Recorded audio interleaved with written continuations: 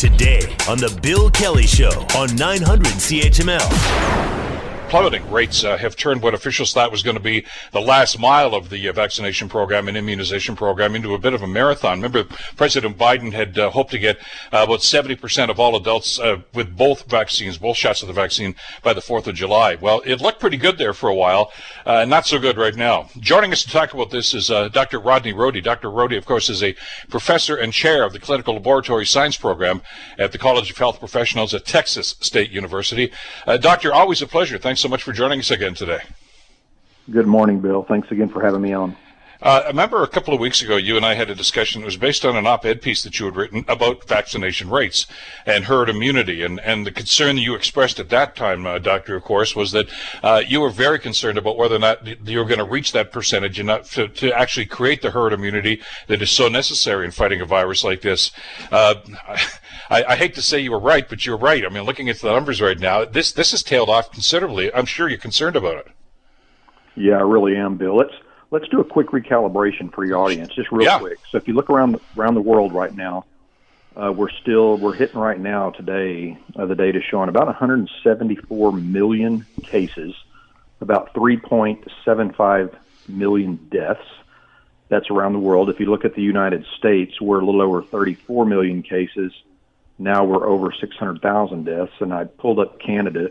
Up in Canada, you guys are almost 1.4 million cases and about almost 26,000 deaths. So one thing I just want to mention as we get going here on the vaccination rates is that while things are looking better in the U.S. and other places around the world with respect to cases dropping, hospitalizations going down, and the mortality rate dropping some, we're definitely not out of the danger.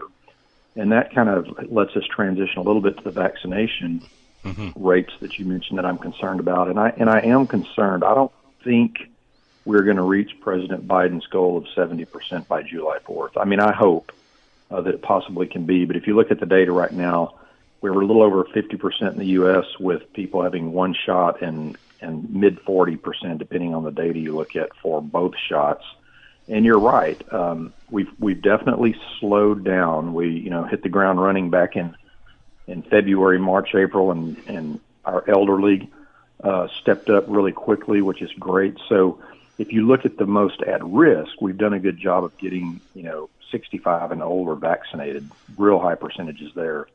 As you kind of start coming down into the middle-aged and even down now into the younger people that are able to be vaccinated, those rates aren't quite as high or moving quickly as we'd like. So, we're trying, like most places around the world that have the vaccine and are able to do so, we're trying to incentivize that in some ways. You can talk about that all day with respect to ethics. That's kind of a different conversation. But it is challenging to me as a public health scientist and medical laboratorian to know that we actually have vaccines sitting here, and we're having a hard time now getting people to get the jab in their arm. So hopefully that will improve with education and people like me and others that continue to, almost beg people to consider getting a vaccine at this point. And as you know, we are, and I think it's admirable. I wished it would have come a little earlier, but the U.S. is starting to donate, vaccine to COVAX. Yes. I know Canada's a little bit part of that, but it seems like most of what President Biden's doing is getting it to the Latin American countries and Africa seem to be what I've been reading about. Now, hopefully, that'll get redistributed appropriately for people who need it. But yeah, so that's where we stand. And I still think we can get to 70%. But what I've been talking about in the last week or two is that it's really going to take the people that actually took the vaccine, like myself and others who are firm advocates of that, they now need to get their children vaccinated, right? So they can maybe wield some coercion and convincing of their own children to get that are able to get it, because within a family you might be able to make that happen, and that should help us get up to that 60-70 percentile. We really need to get into that 70 percentile when you look at the research across decades and decades of how this works.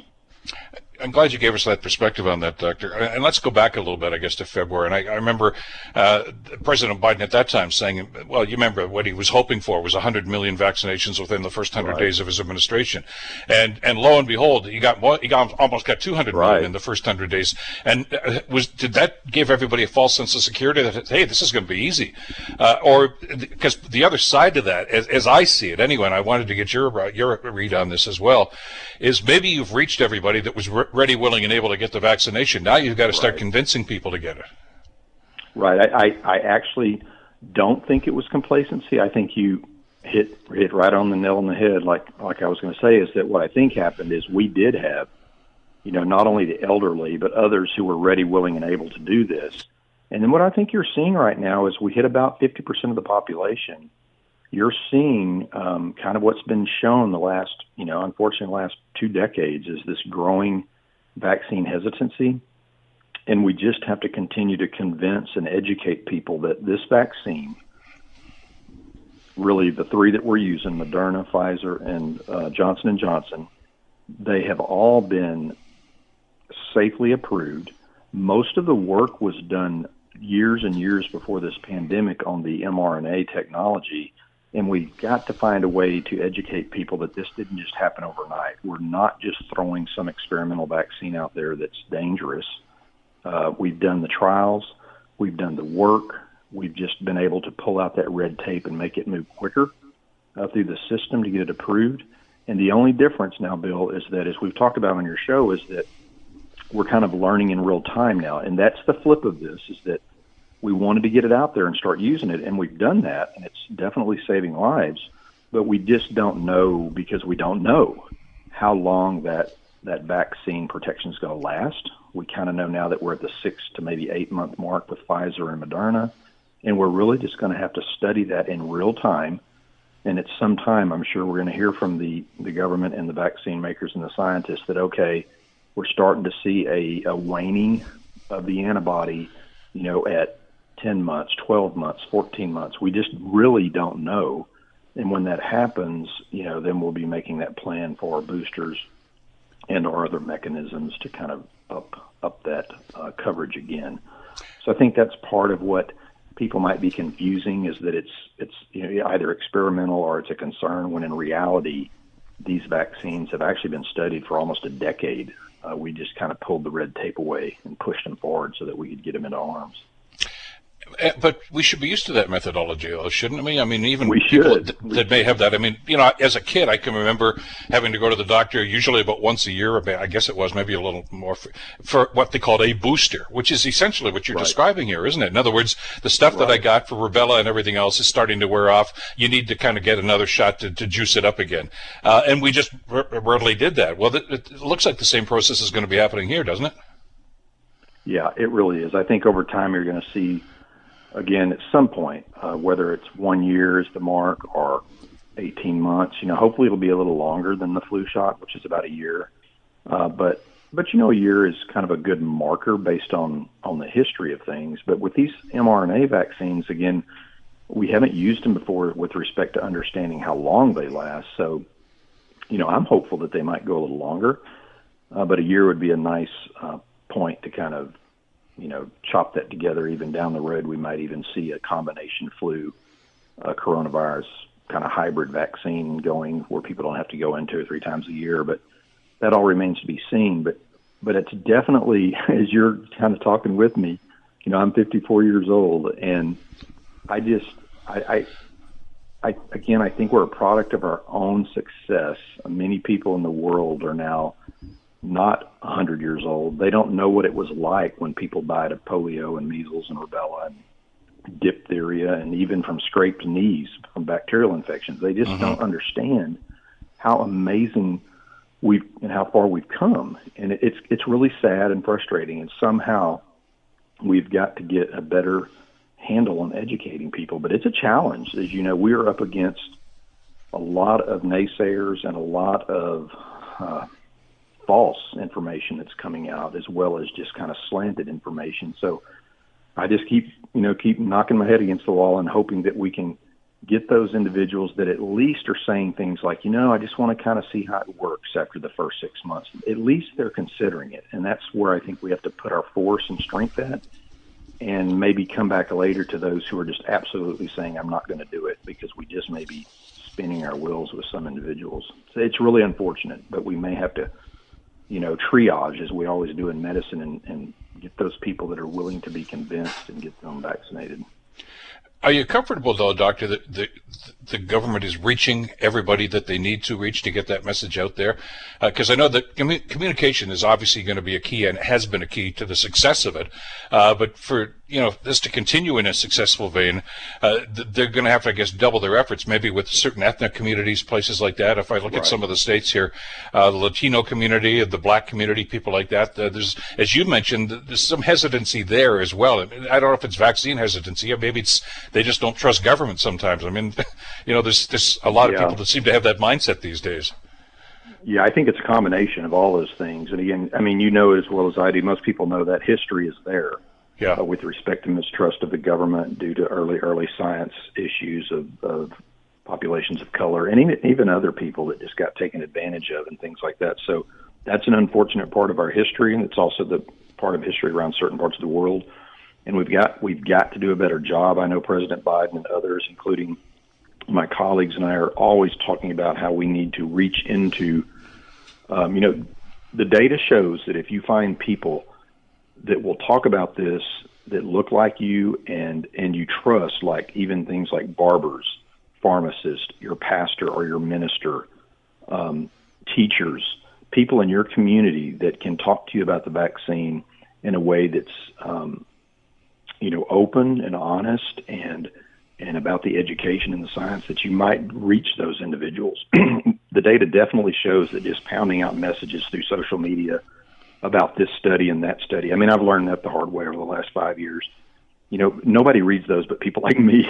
They don't really care about the hard science. And I get that. It's sometimes thick and difficult to read through that, but you've got to get storytelling. You've got to get media messages, and you've got to get into the communities. I mean, TV and social media can do so much, and then you have to get boots on the ground and get people to talk to families and to church congregations and to civic groups and, anything and everything. Because every time you get another 100 people, it moves that decimal point a little bit. And so, I've even considered, I was telling my wife, just walking around the neighborhood and chatting with people. I do this. I got my hair cut this week, and I actually talked to my haircut person who had COVID, and she was a little hesitant to get the vaccine. And so we had a conversation, and I told her to call me. I gave her my card. And I mean, one person may not seem like a lot, but every person can help in this situation, and hopefully we can all get this moving forward. Haircut, I think I remember what those are. It's been a while for us, too. We're actually starting to loosen up a little bit here in Ontario, so maybe in the next couple of weeks or so. But what about, I got a couple of minutes left here, Doctor. Are you concerned about the variant, especially the Delta variant that we're talking about? If you don't achieve that 70% and that herd immunity, and so many people are still exposed. I mean, it does my heart good when I'm watching, the hockey playoffs from Boston and Denver and places like that, to see these arenas filled with people that are just ecstatic to finally be watching their favorite sport, or the golf tournaments, and it's fabulous. But there's a little voice in the back of my head every time I'm watching those that says, I wonder how many of those people are fully vaccinated. Because John Rahm on the PGA Tour, of course, who had to drop out of the tournament this week because he tested positive. Are you concerned that in the absence of that herd immunity, that 70%, that you're giving the Delta variant a leg up? Absolutely. I mean, you basically just explained exactly what every virologist and public health professional is concerned about, and that is, did we open up too soon? And I think the answer is nuanced. If we can get, and that's a big if we can get 70+% of the people vaccinated, then you give that variant much less of a naive population to start converting. In other words, for it to become the dominant strain that's circulating. And that's the big concern. And when you have those events, I mean, I'm sitting there just like you. I still haven't went to these things. I've barely started eating outdoors away from different people and things like that. I still wear my mask in the States when I'm in crowds. Not so much at home anymore because we're all vaccinated and things like that. But, Yeah, I mean, I worry about the individuals who are anti-vaccine or hesitant to get it, but they're also very willing to go do those things. And so that's, again, the education that I know we all keep preaching is to keep that mask on and to be careful. But you and I both know that that's a difficult thing to do when the peer pressure's there. I mean, I have individuals tell me this, they feel awkward keeping the mask on when they're going someplace when all their friends are not putting it on, to church, or whatever the situation is. I went to church this weekend, Bill. I've only been going about once a month for the past 2 or 3 months because of these concerns. And my wife and I always sit in the very back so no one's behind us, and we wear our mask. And everybody had to up to about 2 weeks ago. And we went this past Sunday, and I would say 98% of the people did not have a mask on. It was a bit uncomfortable, to say the least. We did our usual. We sat in the back away from everybody. And, and we got those occasional stares. And I've told my wife, and she knows this because she knows this about me. I just don't care what people think. But that's hard, right? It's hard for an individual to say that without the background. And my background is I don't really care because I'm a virologist and I know how deadly viruses are, so I put on the mask. But that's not the general population. So, another point I was going to make real quick was that in Canada, I've actually been working with the Canadian organization that's similar to ours for medical laboratory professionals that do all the testing. Listen to this crazy number. In the United States, as today, we've almost hit 500 million tests. Canada's, pushing a large number as well, about 35 million tests. And one of the things that I continually to worry about, and maybe we can talk about this on a future show, is the burnout of these professionals of conducting these tests. And testing still matters. It really does, because we need to know what's circulating and if it's changing, just like it can mess up the vaccine, Bill. If the variants change or if a new variant shows up and those diagnostic tests don't do a good job of detecting it, then you have some false assurances that maybe things aren't as bad as they are. So we need to keep testing at least a percentage of things that are going on, and we need to be aware of that burnout of those professionals that are doing that, because it is wearing my alumni out to the point where some of them are considering changing careers. I mean, it's just been unbelievable for 12 or 15 months now. Well, I want to pick up on that when we do have an opportunity to talk again, Doctor. We are pretty tight for time here today, but thank you so much for this. I'm glad things are going well for you and your family anyway. And here's hoping that many more Americans pick up on the message now and roll up their sleeves, and because it's all for the common good. Canadians, Yeah, we're working on it. Take care again, Doctor. Appreciate it. Dr. Rodney Rohde, of course, from Texas State University, with some sage advice there for each and every one of us about getting that second shot. The Bill Kelly Show, weekdays from 9 to noon on 900 CHML.